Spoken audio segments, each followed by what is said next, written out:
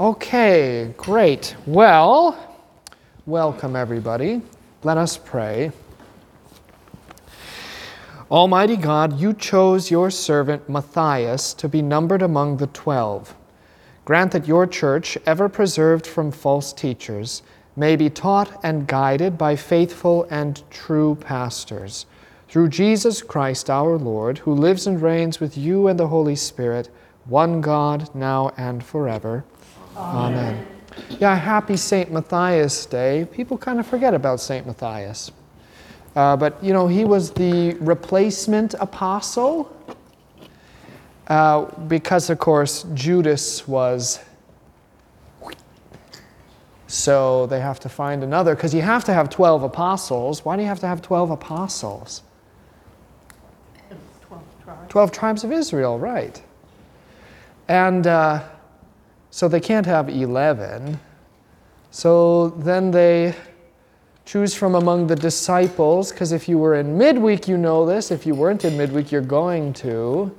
All apostles are disciples, but not all disciples are apostles. So there's the 12, and then there's the 70, which also follow Jesus around too. Jesus has a bunch of groupies. It's good to be a groupie for Jesus, though. That's the best kind of groupie there is. So anyway, Matthias is the one they choose. You remember how they choose Matthias? They drew lots. Yeah, they wrote down the names and they put them in a hat and they shook the hat up and then they pulled one out and they said, "This is the will of the Lord." Matthias. And then the bigger question is, how many apostles do they end up having in total? I mean active. No, I'm not talking about Judas. 13, yes. So anybody who tells you 13 is an unlucky number never read the Bible. Why 13?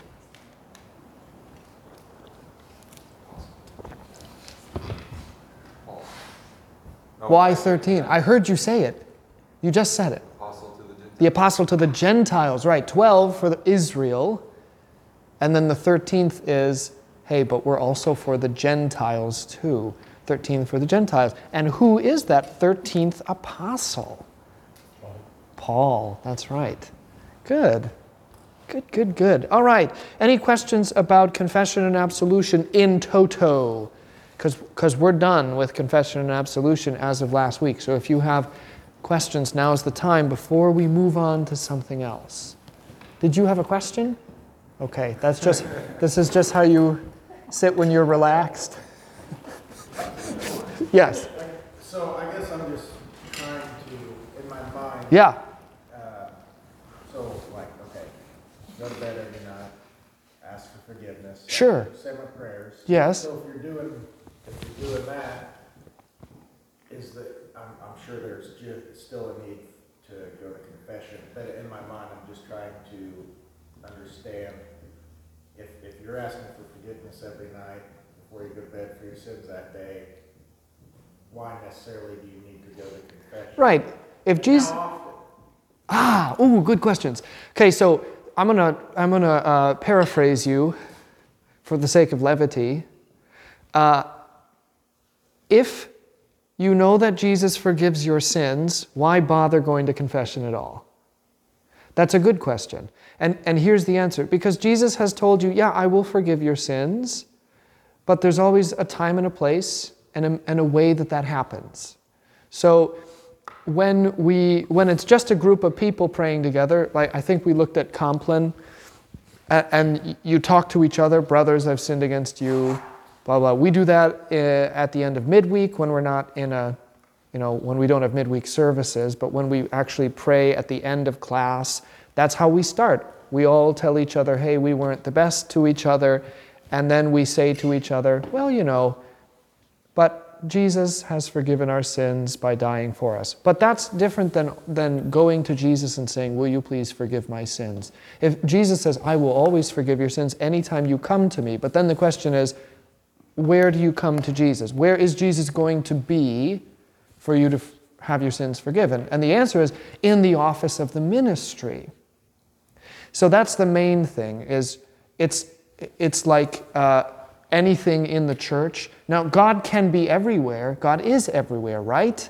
But is he everywhere for you? No. It's like if you're thirsty and you want a drink of water. Is there water in the air around you? Well, the scientist says yes. But do you walk around getting a drink with your mouth open and your tongue hanging out like a dog, going, I'm quenching my thirst, don't mind me? No, you go to the place where the water is in a way that is for you to take. And that's what the church is. So we talk about things like means of grace. The big word there is the means. So what is the office of the ministry? It is a means.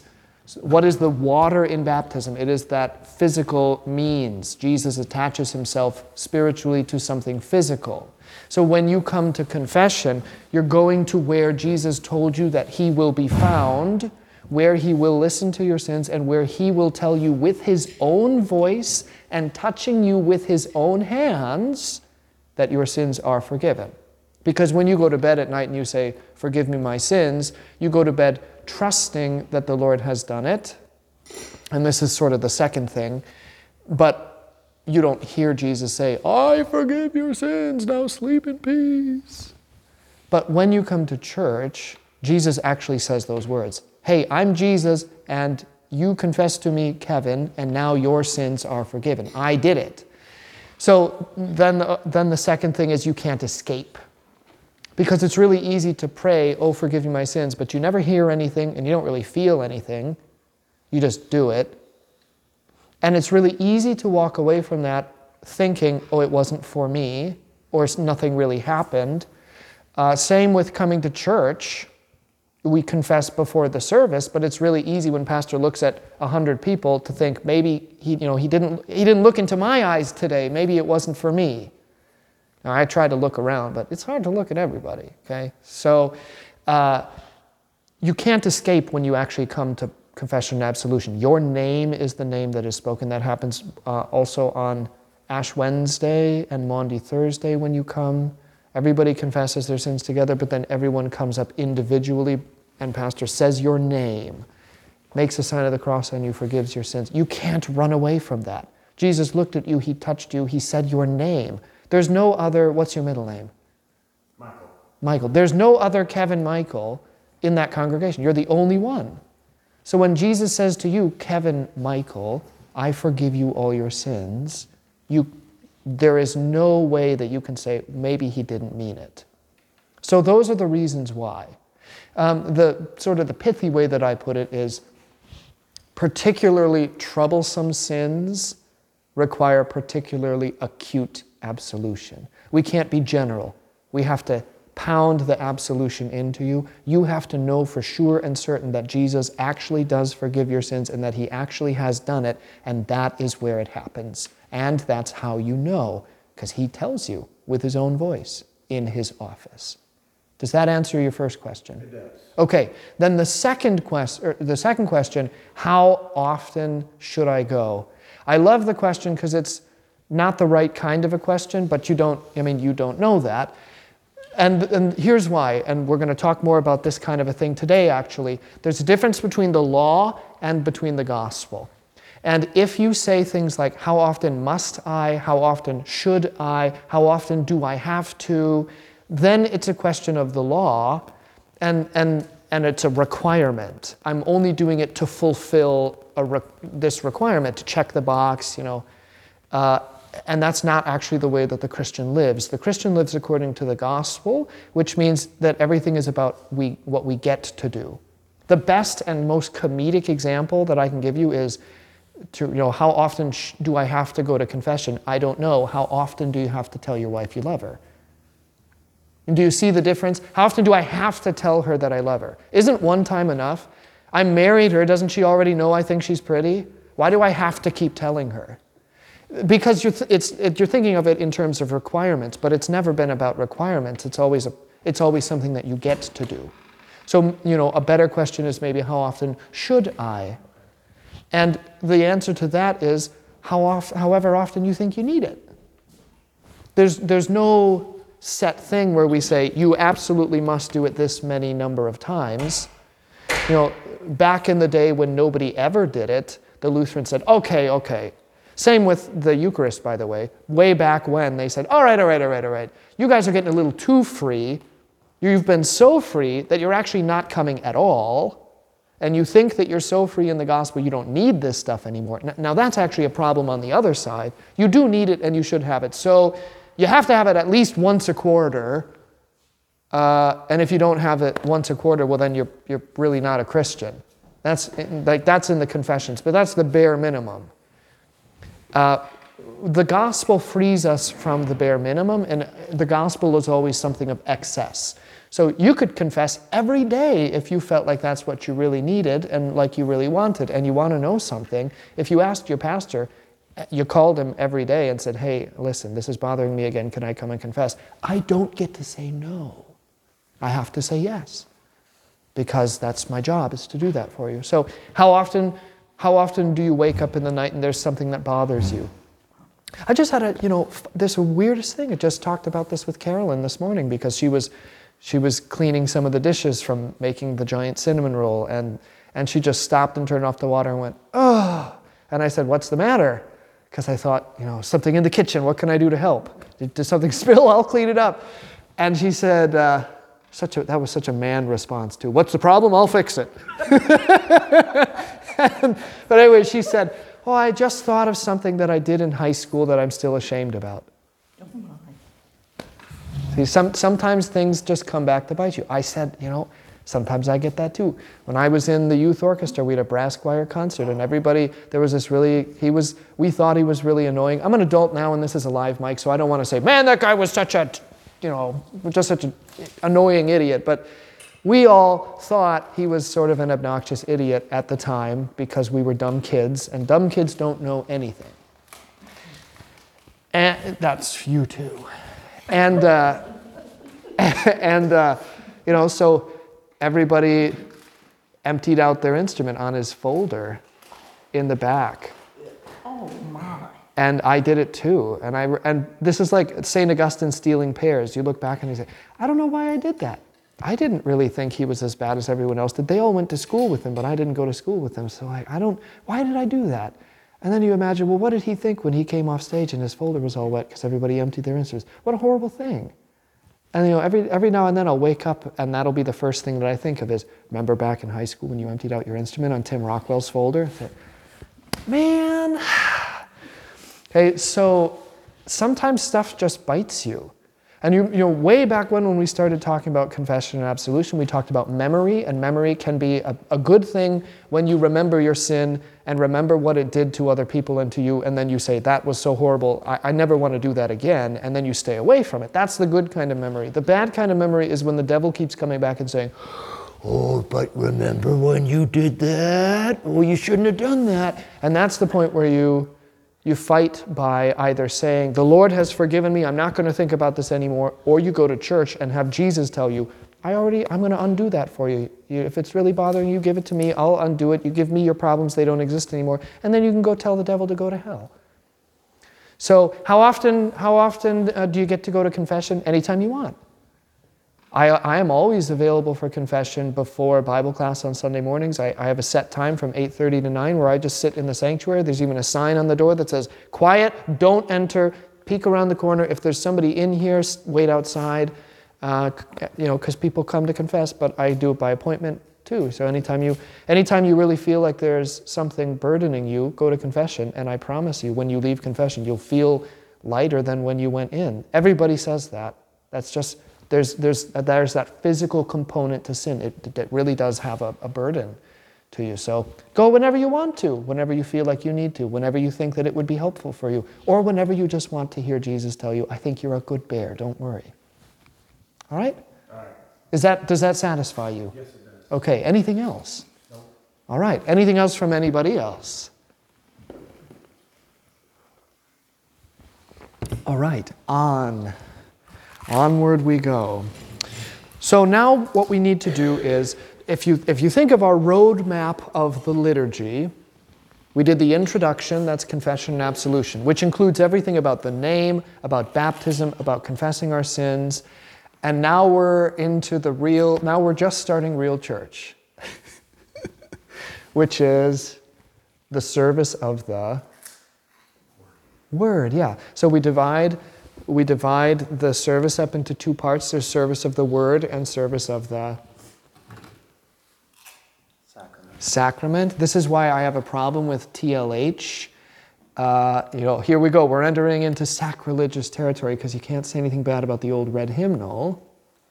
Some of you don't know that rule. Some of you do.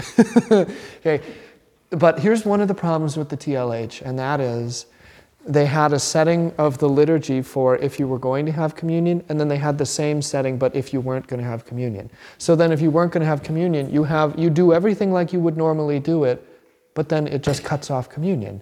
But that's a problem because everything in the entire liturgy is designed to point you to communion. So when you pull communion out of it, what it's actually doing is like getting married, going to your hotel room after the whole party, happy on the wine, rosy-cheeked, in love, and then sharing a good firm handshake and sleeping in twin beds. Like, I mean, come on. What's the point? All right? So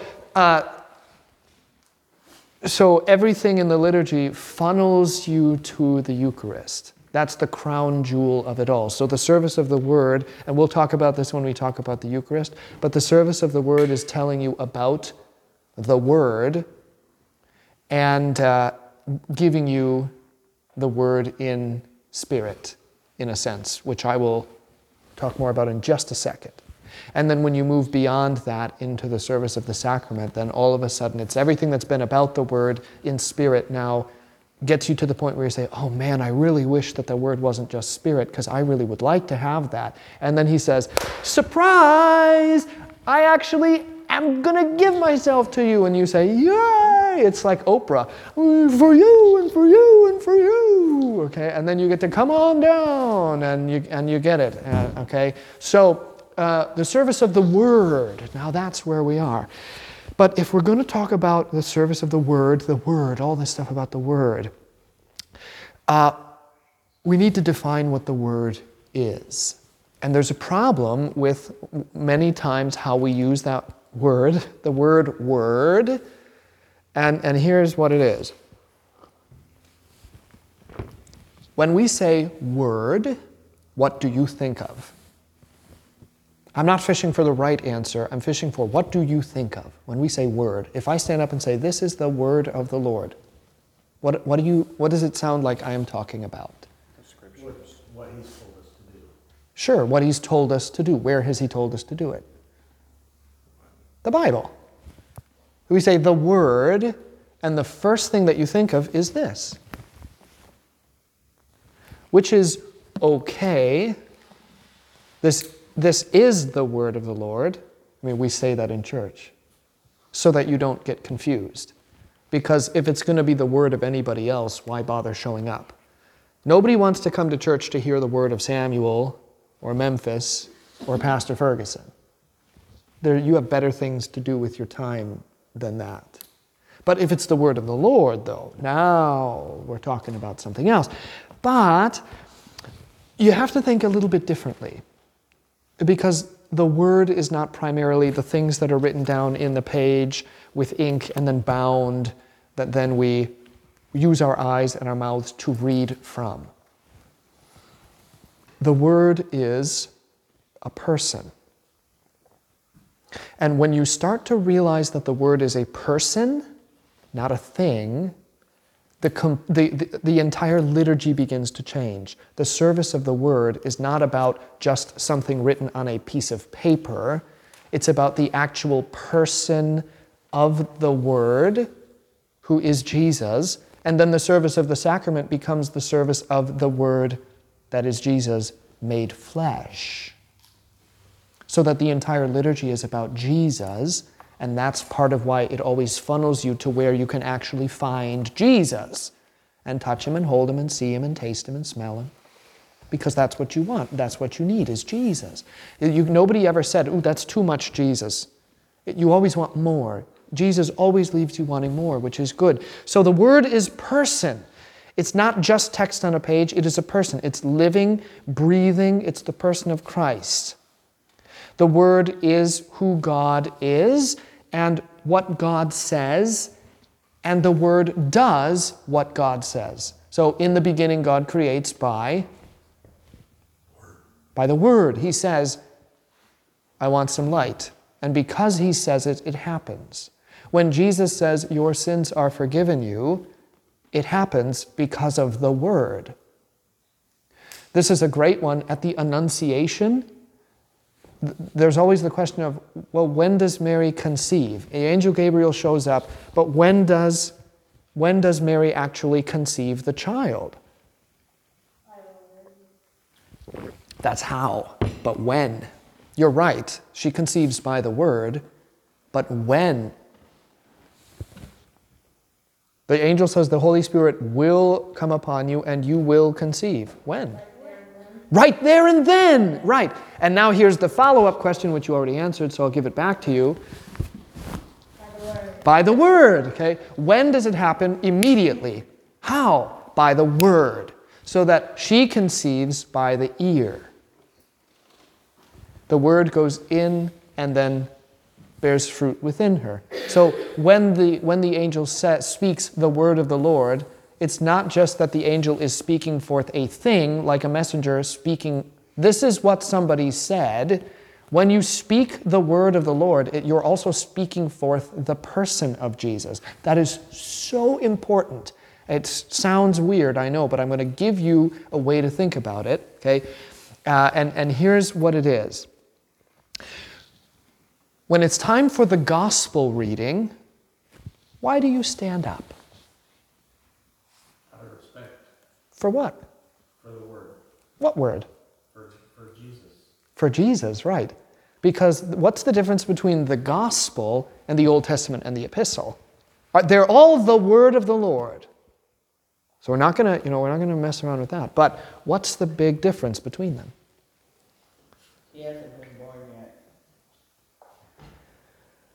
Well, The gospel lesson actually contains the words of Jesus. yeah. Now that's really on the right track. The problem with he hasn't been born yet is maybe not in time, but according to Spirit, he is eternally, he's the eternal Christ. Like in the Old Testament, when Adam and Eve sin, and then he comes and he clothes them with skin. Where do you get skin? From an animal. What do you have to do to get the skin from an animal? You have to kill it. And how do you kill it if you don't have hands? So how does God kill an animal? Well, he has to have a body. He has to have hands. He has to actually do it. And when they look at the Lord, how do they know that he is the Lord? Well, because he's got nail prints in his hands already. I think we talked about this one other time because I showed a picture in Bible class, and it was the baby inside of Mary's womb, but the baby had nail prints on his hands. So, did Jesus really have nail marks in his hands in Mary's womb? Well, no. But there is the spiritual reality that Jesus Christ is eternally crucified. When Abraham entertains the Lord and the angels, how does he know which one is the Lord? Well, by the way he looks. What does he look like? Well, he goes to speak a word of peace and he sees right through the hole in his hand. Ooh. The Old Testament is all full of these allusions to we know what's going to happen, but it hasn't actually happened yet. But we know because we've seen it. Like also Jacob's ladder. This is a great revelation, so get ready. Buckle up for this one. And, if you've already heard it, well, the ride's not as fun for you. But the word, I don't know the Hebrew. I didn't look it up because I'm a Greek man. So I read the Septuagint, the Greek Old Testament, because that's the Bible Jesus used. And I'm not joking. That is actually the Bible Jesus used. The word for ladder, so he lies down and he has the vision of the ladder that reaches up to heaven with angels ascending and descending. Well, the word there is actually a word for one pole that goes like this with a crossbeam that they hang people on to kill them. Now, wait a minute. What does that sound like? It sounds an awful lot like a cross. So he sees the Son of Man in a vision on a ladder. It's really a cross that reaches from earth to heaven because the cross of Christ is the bridge that spans the chasm between earth and heaven. And the angels ascend and descend upon the cross. Why? Because they collect the blood. They collect the body and the blood. So he already sees what's going to happen, even though it hasn't happened yet. So why do we stand? Because the Gospels of Matthew, Mark, Luke, and John record the actual words and deeds of Jesus. So the snarky answer is, why do we stand? Because those words are written in red. The Old Testament and the Epistle aren't written in red. Some people will say, well, the only words of the Bible that were inspired were the words that were written in red. And you say, well, okay, some editor put those in red. Jesus didn't write them in red. But there is some merit in saying, why do we stand? Because they're red, only in the sense that they're the words and deeds of Jesus. And that matters why? Because wherever the words and deeds of Jesus are, there Jesus is. So that we rise because Jesus is actually speaking and doing things. People say, oh, I don't know, I've never seen Jesus do a miracle before. What's the matter with you? Are you blind? You've seen him heal a blind man 1,000 times, because every time we read the gospel, it's happening. He's actually doing the thing. It's not looking back at what he did, it's looking now at what he does. That's why in the sermon, if you pay really close attention, none of this is by accident. I don't use past tense language. It's always present tense. Jesus walks down the road and heals a blind man, and the disciples are asking. It's always that present tense because it's something that is ongoing. It's happening because the Word is a person, Jesus. So where the Word of God is, there God is himself, because the Word is God and the Word is the words of God. Now, isn't that fun? Changes everything about church. And next week, I'll show you a little bit about the difference between the different kinds of word that we look at. So there's a structure to what the service of the word incorporates. But the rhythm then is that we receive. Okay, that's always, when you come to church, what are you coming there to do? You're coming there primarily, first and foremost, to receive. Divine service. That's why we call it that. In the German, it was Gottesdienst, or the Hauptgottesdienst, because you go there so that God can take care of you. God serves you. It is the divine service. You're coming into God's house. You are a guest. I mean, you're a child, so you're not really a guest. But he wants to take care of you, and he's there. How do you know he's there? Well, because the candles are lit. He's on the altar. Because he's standing in front of you when he talks to you. Why do you bow before you go up into the chancel? Because that's Jesus' bedroom. And you never go in or leave without saying hello and goodbye. Because Jesus is there. Not just in a figurative sense. Okay, so that's why we say this is the word of the Lord. Because you're saying, the Lord spoke this, I didn't speak this. And the Lord spoke this when I was reading it to you, because I'm not reading, the Lord is speaking. And then if the Lord is speaking, what is your job? Bet you didn't realize this, but when you come to church, you actually have a job.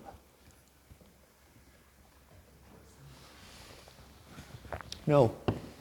This is a trick answer, me saying no to you. Because I'm a nitpick about the vocabulary we use. Not listen, but hear. Hear. Hearing is passive. Receiving is passive. You are nothing if not given to. The Lord does it all and you receive it. It's like when you go to somebody's house and you say, well, at least let me help with the dishes. And they say, sit down, don't do anything. We'll take care of you. I'll bring your food to you. I'll refill your cup. I'll take away the dirty dishes. You just sit and enjoy it. And don't feel guilty about the fact that I'm doing all the work. Just love it, because this is how I love you. Okay? So you hear. You hear. This is why I don't really care if all of the readings make it into the bulletin or not. If you notice, if you look at them, sometimes they just cut off. I don't worry about trying to put them on a second page, because it doesn't matter. If you really want to read what it says, go home and grab your Bible and read, finish the reading then. But when you're right there in church, the Lord gives the command in Deuteronomy, hear, O Israel. I will speak, you will hear. What's the difference between listening and hearing? This is really good. Okay, so the difference between listening and hearing is one of active versus passive. Listening is active, listening is active, hearing is passive. If you're listening, you're going like this, with your ear to the keyhole. You are doing the work. If you are hearing, what is happening is doing the work on you. I'm not necessarily trying to listen, but I am hearing. Okay? So when your upstairs neighbors are having an argument, it's not like you're there with your tape recorder, going, oh yeah, gotta get this one down, this is a good one. It's that you're just trying to do your own business, but it's working on you. It's hitting you. It's the words are touching you. Okay? That's the difference. You're reaching out for the word versus you sitting and letting the word hit you. So we hear. Now, when we, in the Lutheran Church, one of the things that we talk about is sola scriptura. And so there is really kind of a need to explain what that means, because it doesn't mean what you think that it means. And what you think that it means is the Bible only. And that is not what it means. So here is a difference between the Lutheran Church and some of our other evangelical brothers and sisters. Sola Scriptura is what we believe. They say that they believe Sola Scriptura as well, but we practice it differently. And the reason is because they actually practice something called Scriptura Nuda, the naked Scripture, or really, less literally, nothing but the Bible. The only thing we read is the Bible. The only thing we care about is the Bible. And that's not the way the Lutherans are. Sola Scriptura means that the Bible is the chief out of everything that we have. That if there's ever a question about what's right or what's wrong, the Bible is the one to make the final judgment. That in our list of things that are important to read, the Bible always wins, always comes in first place. If there's ever a fight about doctrine, the trump card is always Bible, nothing else. But we also have a lot of other important things that we read, like the Apocrypha, which most Lutherans don't realize. But here's something really fun. Come to church on Wednesday, and you'll hear a reading from the Apocrypha, from an edition to Esther. Come to church at the Easter Vigil, which the majority of you will be, and you'll hear some readings from the Apocrypha, because they're important books, but they aren't top of the food chain, shall we say. So I wrote a newsletter article. I tried to find it, and somehow I erased what I had written, so I'm going to have to try and recreate it. But it was about books that are not the Bible that every Christian still should read. Canon versus Scripture. It's a big circle, the Christian canon, every book we think is important that every Christian should read, and a small circle inside of that is Scripture, the actual Word of God that trumps everything else. So that's the difference. Now, when we talk about Scripture, Lutherans have a way of talking about it. I already sort of hinted at it, and I told you we were going to talk about it a little more. That is, there's two things in the Scripture. There's the what and the what. Do you remember? The law and gospel? Mm-hmm. The law and the gospel. Why do we have the law and the gospel? Well, because the Word is Jesus. Jesus is the Word. And because the words of Jesus always point back to Jesus, and because the Spirit who delivers the words, because that's what you have to remember. How do you speak a word if you don't have air to breathe? The Spirit is the breath that delivers the word. Spirit and word are always like this, always together. So because the Spirit always points you back to Jesus by giving you the words of Jesus and by delivering to you the person of the Word who is Jesus, that means that because we live in a sinful world, sometimes Jesus needs to tell you something that's good for you to hear and comforting, and sometimes Jesus needs to chastise you a little bit to get you to stop doing something that you shouldn't be doing. So there's law and gospel. Now this is the Apology to the Augsburg Confession. This is one of the documents of the Lutheran Church that say this is what we think. It's in our Lutheran Confessions, the big book. All Scripture should be divided into these two chief doctrines, the law and the promises, or the gospel. Two chief doctrines, not two chief parts. That matters. Because we're not going to look at the Bible and say, oh, this part is law and this part is gospel. We're only ever going to look at the Bible and say, this is the word of the Lord. Because it's all about Jesus, and Jesus gave it to us, and Jesus is the word. So they're not parts, and they don't exist separately. They are together. So the way that we need to do this is, first we need to look at Hebrews 4. And because we have still more to talk about, can somebody look this up in Hebrews 4? Hebrews 4, 12 to 16. Who's going to do that for me? Somebody? Okay. Unless you want the kids. No, I want whoever speaks the loudest and the fastest.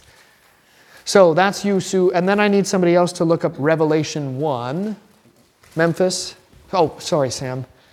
You're in my peripheral. Revelation 1, 12 to 16. So I just need those two. And what was the verse for Hebrews 4? 12 to 16. Oh, they're both 12 to 16. Hebrews 4, 12 to 16, Revelation 1, 12 to 16. Ooh, I hope that's right and not a mistake. So let's do Hebrews. Revelation 1, 12 to 16, Hebrews 4, 12 to 16. Okay. For the word of God is living and active, sharper than any double-edged sword. It penetrates even to dividing soul and spirit, joints and marrow.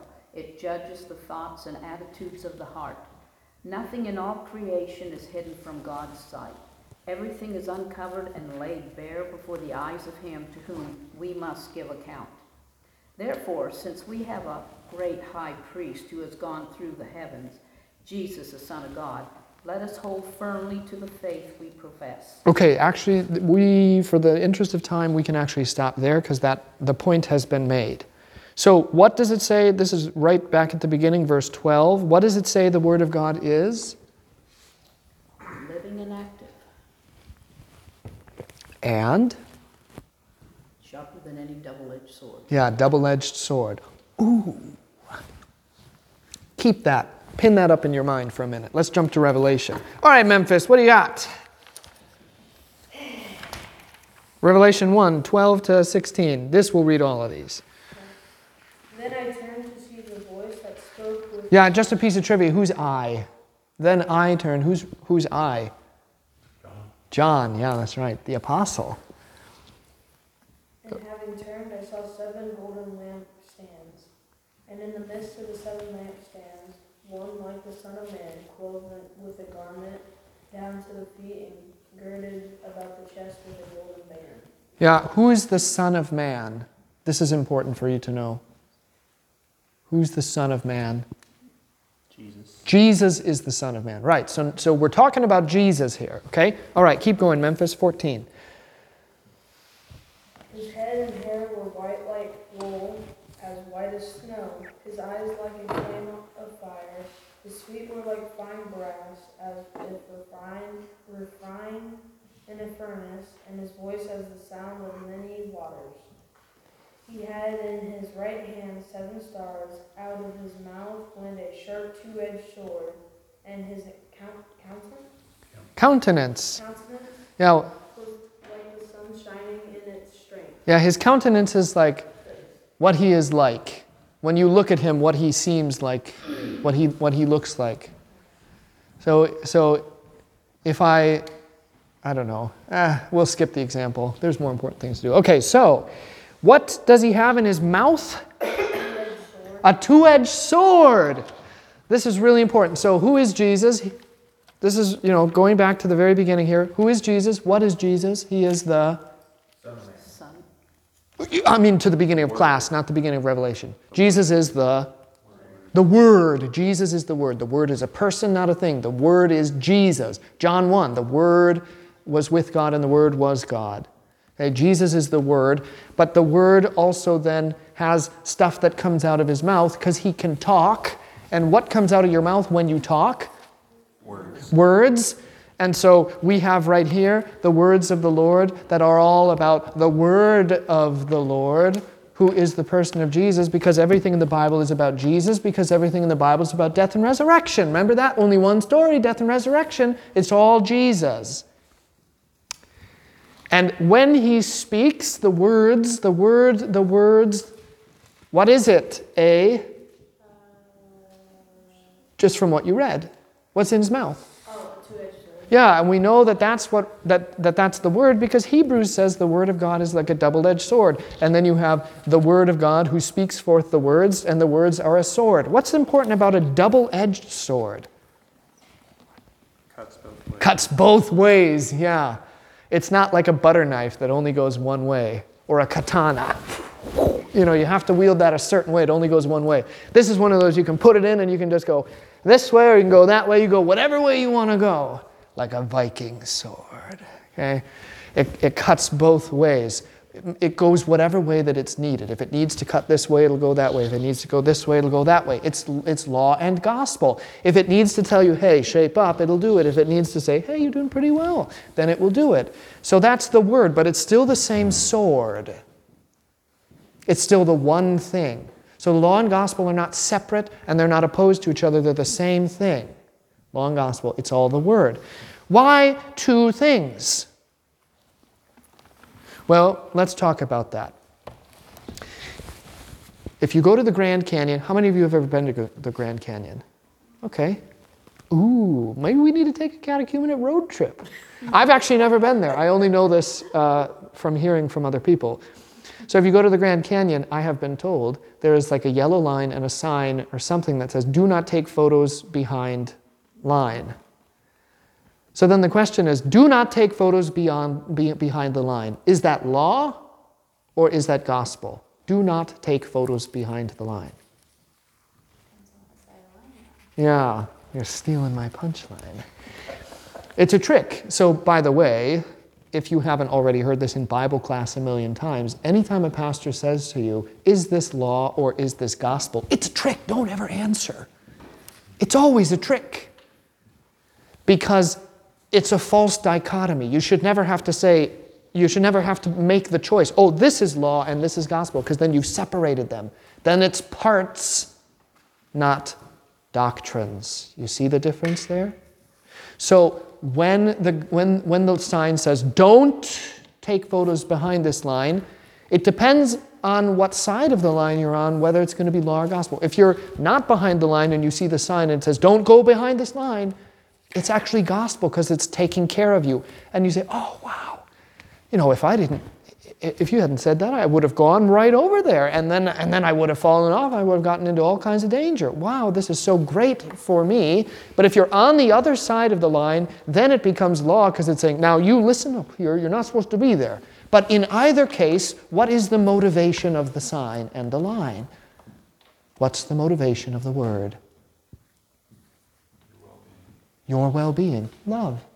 So the Word of God is love.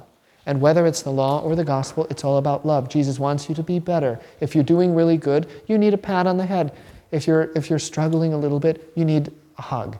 If you're not doing very well and you're being evil, then you need a stern hand and you need someone to say, hey, now listen up, shape up. Hey, so I'm going to ruin every Lutheran sermon, almost every Lutheran sermon you've ever heard, because very often what we tend to fall into is this idea of law and gospel as parts and not the one sword that will cut both ways.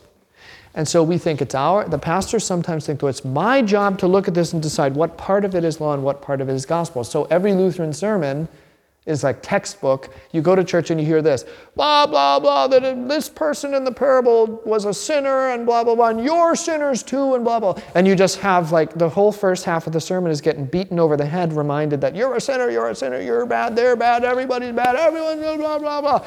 And then there's a moment where you hear the but, or thankfully, or however, something right there in the middle, and that's the hinge, and then all of a sudden the whole thing is, because Jesus died, now you're forgiven, and that's it. It's like, you're a sinner, but Jesus died. But that's not a great way to do this, because the point of law and gospel preaching is to say, we're going to preach the Word. I'm going to give the Word to you, and the Spirit will deliver it. The Spirit will work. That's why a pastor can never take credit for a sermon, because guess what? I have preached sermons where one person comes out going, well, I really needed a swift kick in the rear. You really gave it to me. I don't know how you knew that I was sort of slacking off, but boy, you really ripped into me. I'm going to be better. And then the next person comes out and says, oh my goodness, that was exactly what I needed to hear. I'm so comforted by that now. Law and gospel. And they say, how did you know I needed that kind of comfort? Say, I didn't. But the Spirit did. The Lord knew what you needed. Same word, but it cut two different ways, depending on what the people needed to hear. The Lord always knows what's in your heart. The Lord always knows what you need to hear. And the Lord will always divide His word and use it to where it's going to work for you. So, real quick, I'm going to pass out this handout. I think we're going to make it through what I want to make through today. And that's good, because we're starting to get to the time frame where we're on the, here you go, where we're on the clock, because the end is in sight.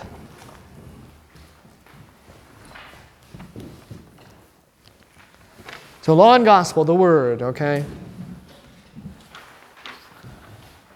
It all depends on what side of the line you're on. All right, everybody have one of these? This is one of the most important things that you're going to learn in this entire catechumenate.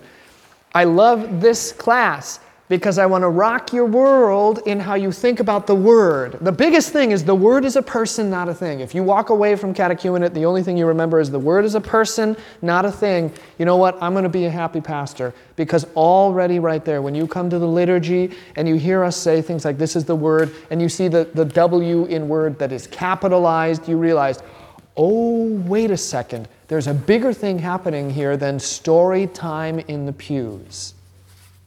Okay, so let's look at this. The eternal Word, that is the person of Jesus. See how that one's capitalized. The eternal Word speaks. How fun. How does He speak? Because He has a mouth. He has a body. So the Word speaks, and He speaks in the flesh. He stands on the mountain and He looks at the disciples and He says, blessed are the poor.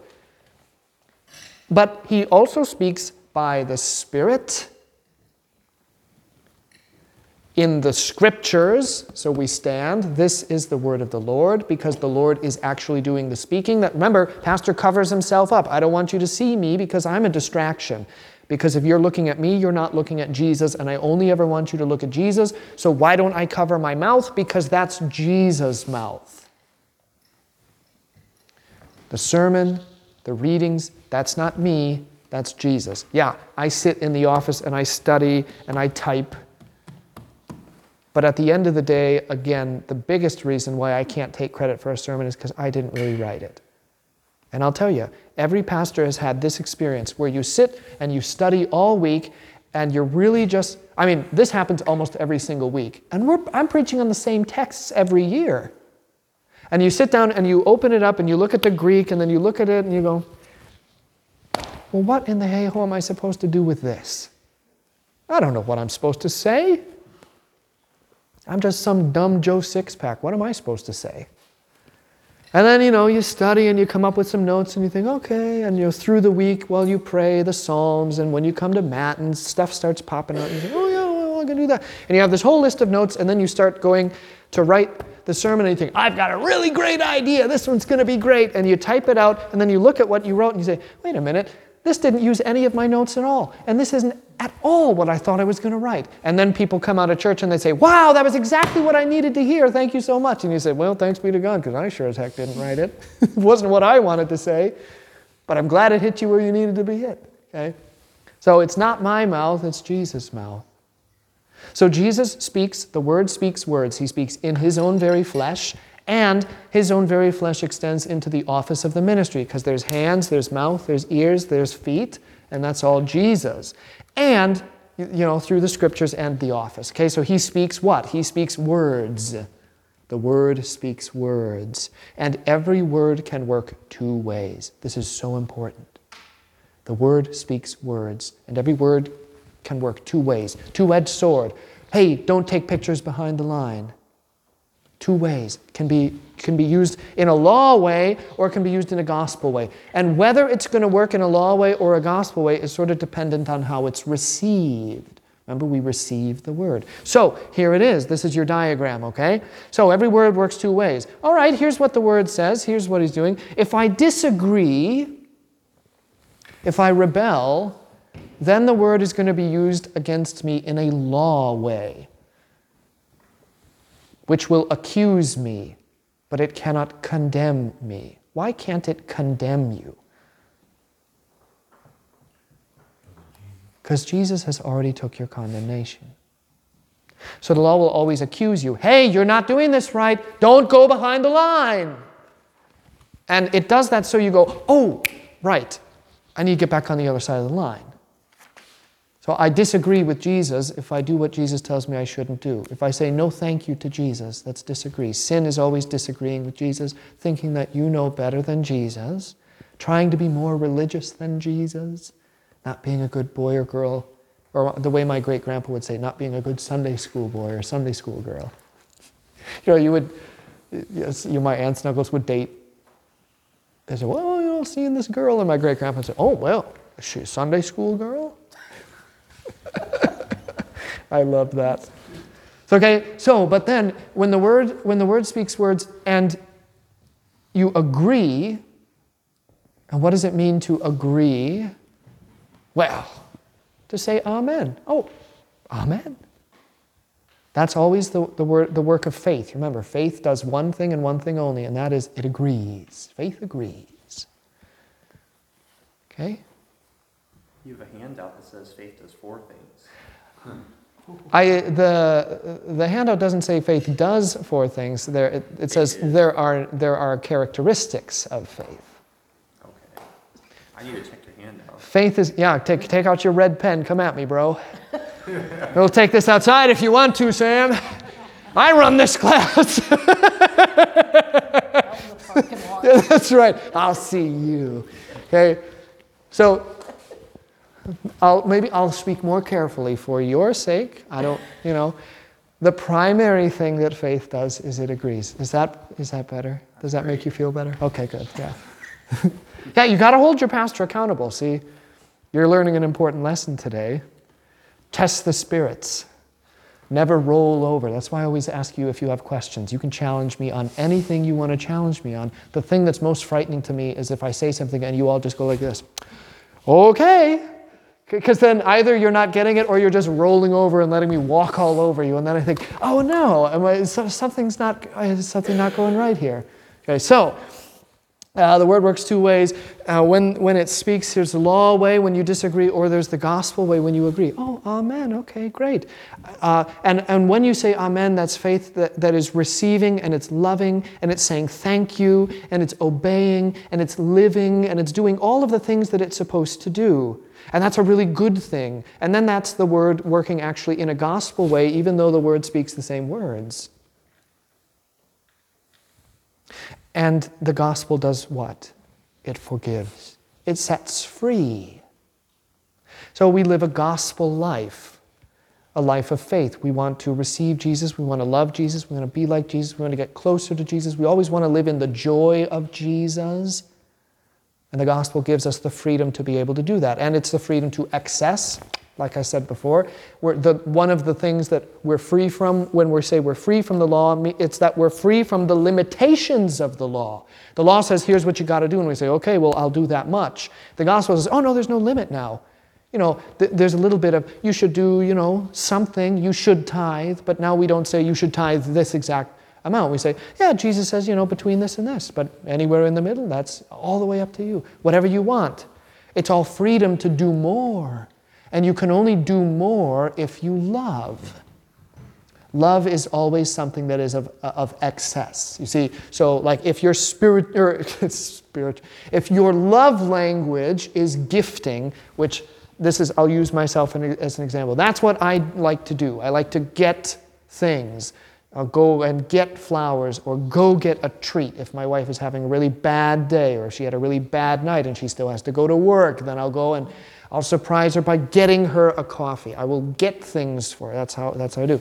So if your love language is that you like to give gifts, then what you do in the gospel is that you have a freedom of excess. It's never what I must do. What do I have to do for my wife? What kind of card do I have to get for her? How many flowers do I need to get her? How many times do I have to tell her I love her? How many times do I have to give her a kiss? It's excess, it's more, it's abundance, because love's always about abundance. Love is never restrained. And when you read the parables, you see that, because the love of God is beyond anything that we can fathom. Even our unrestrained love is nothing compared to what God does. God loves recklessly, irrationally. Doesn't make any sense to us. But that's what true love is. Okay, so the law accuses, but it doesn't condemn. It can't condemn you, because Jesus has already been condemned for your sins, and the gospel will forgive you. So this is from the large catechism then. The Ten Commandments, these words contain both a wrathful threat and a friendly promise. There are two things, not only to terrify and warn, but also to attract and allure. And how richly he will reward, bless, and bestow all good things, but also if you omit all of these, you have an angry judge who will give punishment, or you have a gracious Father if you love him and say amen to him. Okay, I'll let you read the rest of that. So, here's the deal. Now what we need to do is look at, when we talk about the law, the big thing that we always think about first is what? 10 Commandments. So I'm going to hand this out, and while I'm doing that, I want you to remember every word works two ways. But I also want you to remember the Word is a person, which means that the 10 Commandments are actually Jesus. When Jesus gets up in the morning and he looks in the mirror to brush his teeth, to wash his face, the reflection that he sees is the 10 Commandments.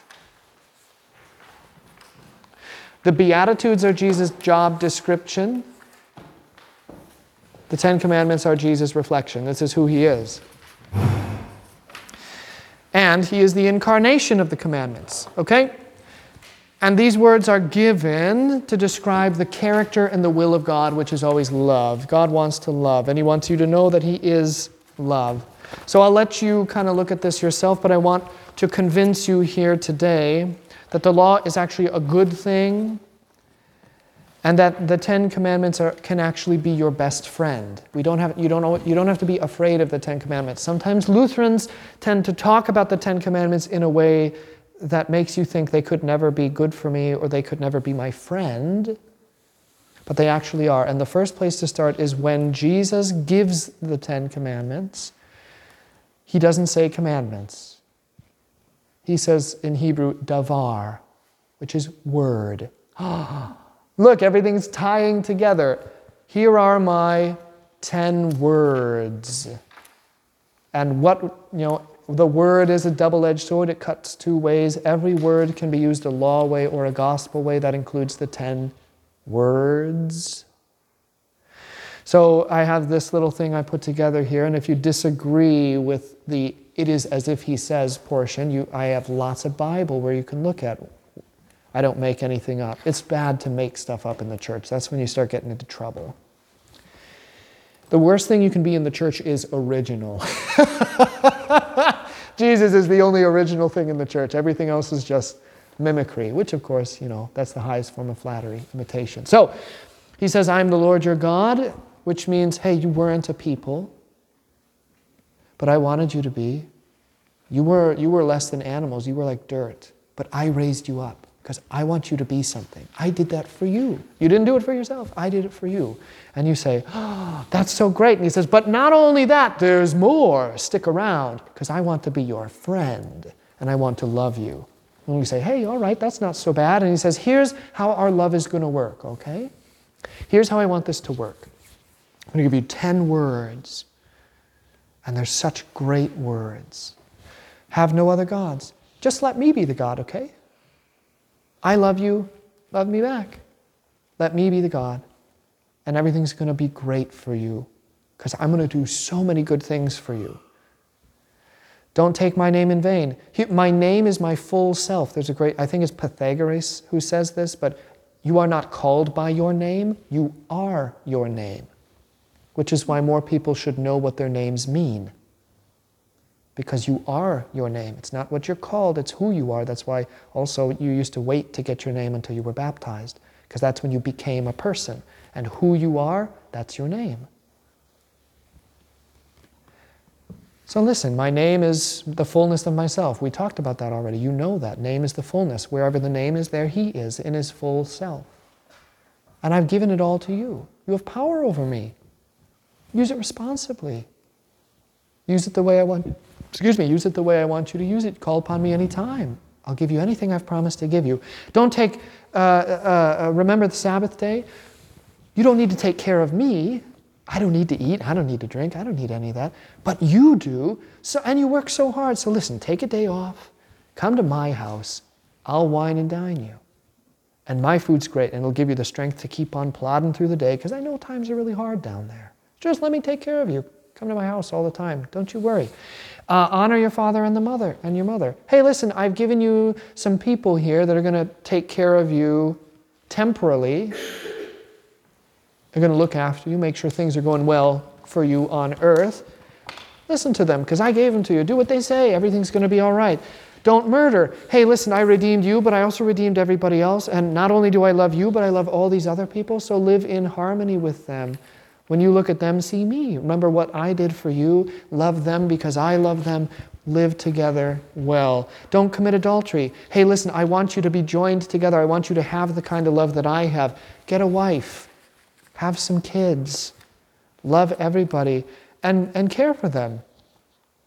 Give yourself fully. Don't hold yourself back. Love the way I love it. And you'll see how good it is for you. So receive all the love I give you and then let it overflow and give that away.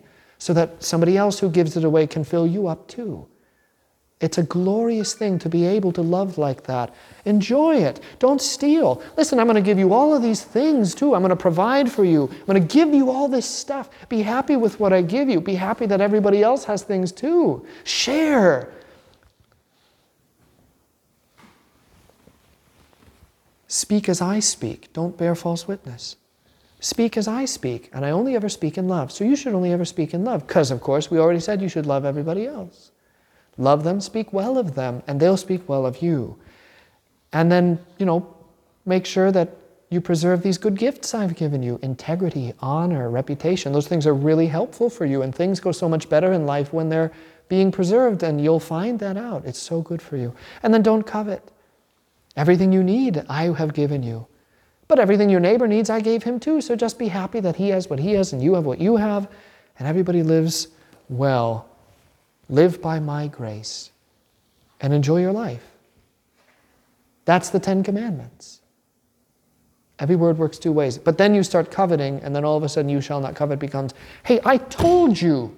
Not, how many times do I have to tell you? What he has is his, what you have is yours. Be content. And then you go, oh, that's right. And you hop back onto the other side and he says, look, be content. See, isn't stuff so much better when you're content? And you say, yeah, it really is.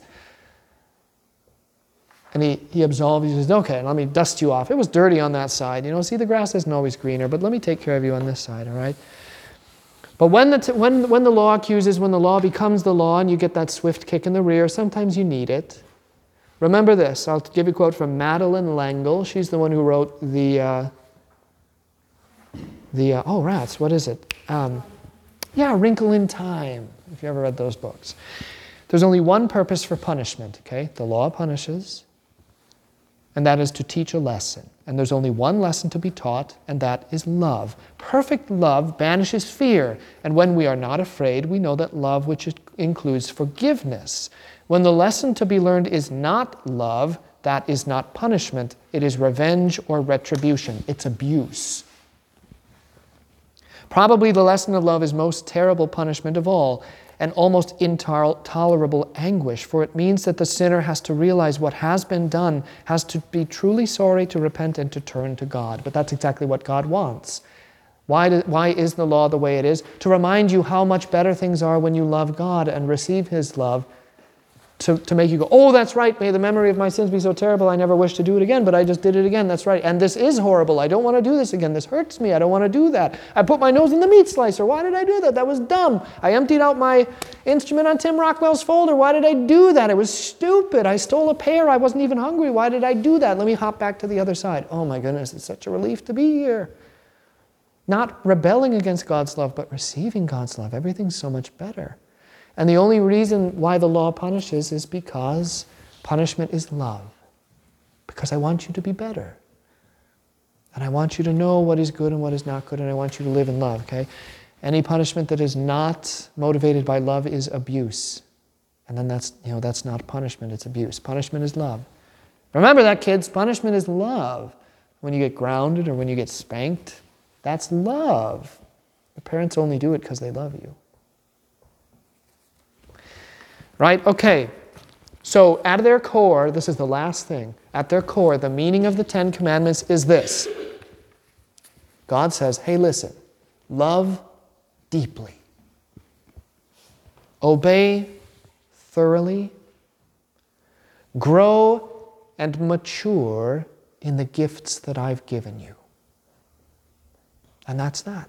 Love, obey, grow. Okay? And of course, touch good, not evil. So the word cuts two ways. When you touch evil, bad things happen. I told you not to do that. Now let's take care of it. When you don't touch evil, but you touch good, see, look how much better things are. Law and gospel. All right, any question about law and gospel? I do have a question about this. Like in midweek, when we're doing the prayers, Yes. I think I asked you about the coveting. Yes. Separated into two. Well, on the sheet, it's not the same order. Like there's an extra thing in the beginning. Right, right. So the ordering of the commandments is a little different. I did that on purpose on the sheet to combine coveting so that I could talk about coveting as a whole. And I incorporated all of the differences between coveting house versus coveting. So the big difference is coveting what the possessions are that your neighbor has, his goods, his livelihood, or coveting the relationships, the people, the life that he lives. And that's the difference. But all of that is incorporated there. And I want to talk about the introduction to the commandments, which is, I am the Lord your God, because that's also a very important part. So I did combine 9 and 10, but I also did not split 1 and 2, you'll notice. I still have those ones set out for that kind of reason. Same order, Yeah. 9 and 10 Yeah. Yeah. I mean, I could have divided them, I guess, and had the same little explanation. This is a little more streamlined. Yeah. Any other questions about the law, the word, the gospel?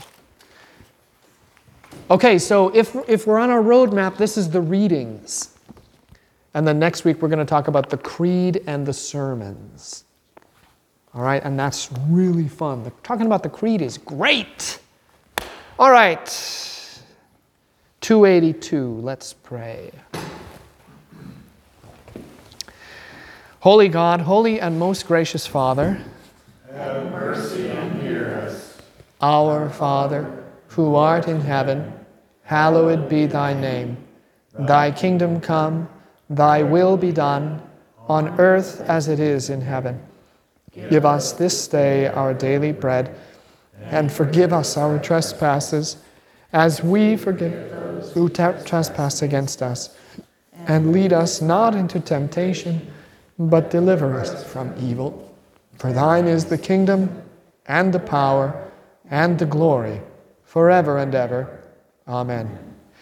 I believe in God the Father Almighty, maker of heaven and earth, and in Jesus Christ, his only Son, our Lord, who was conceived by the Holy Spirit, born of the Virgin Mary, suffered under Pontius Pilate, was crucified, died, and was buried.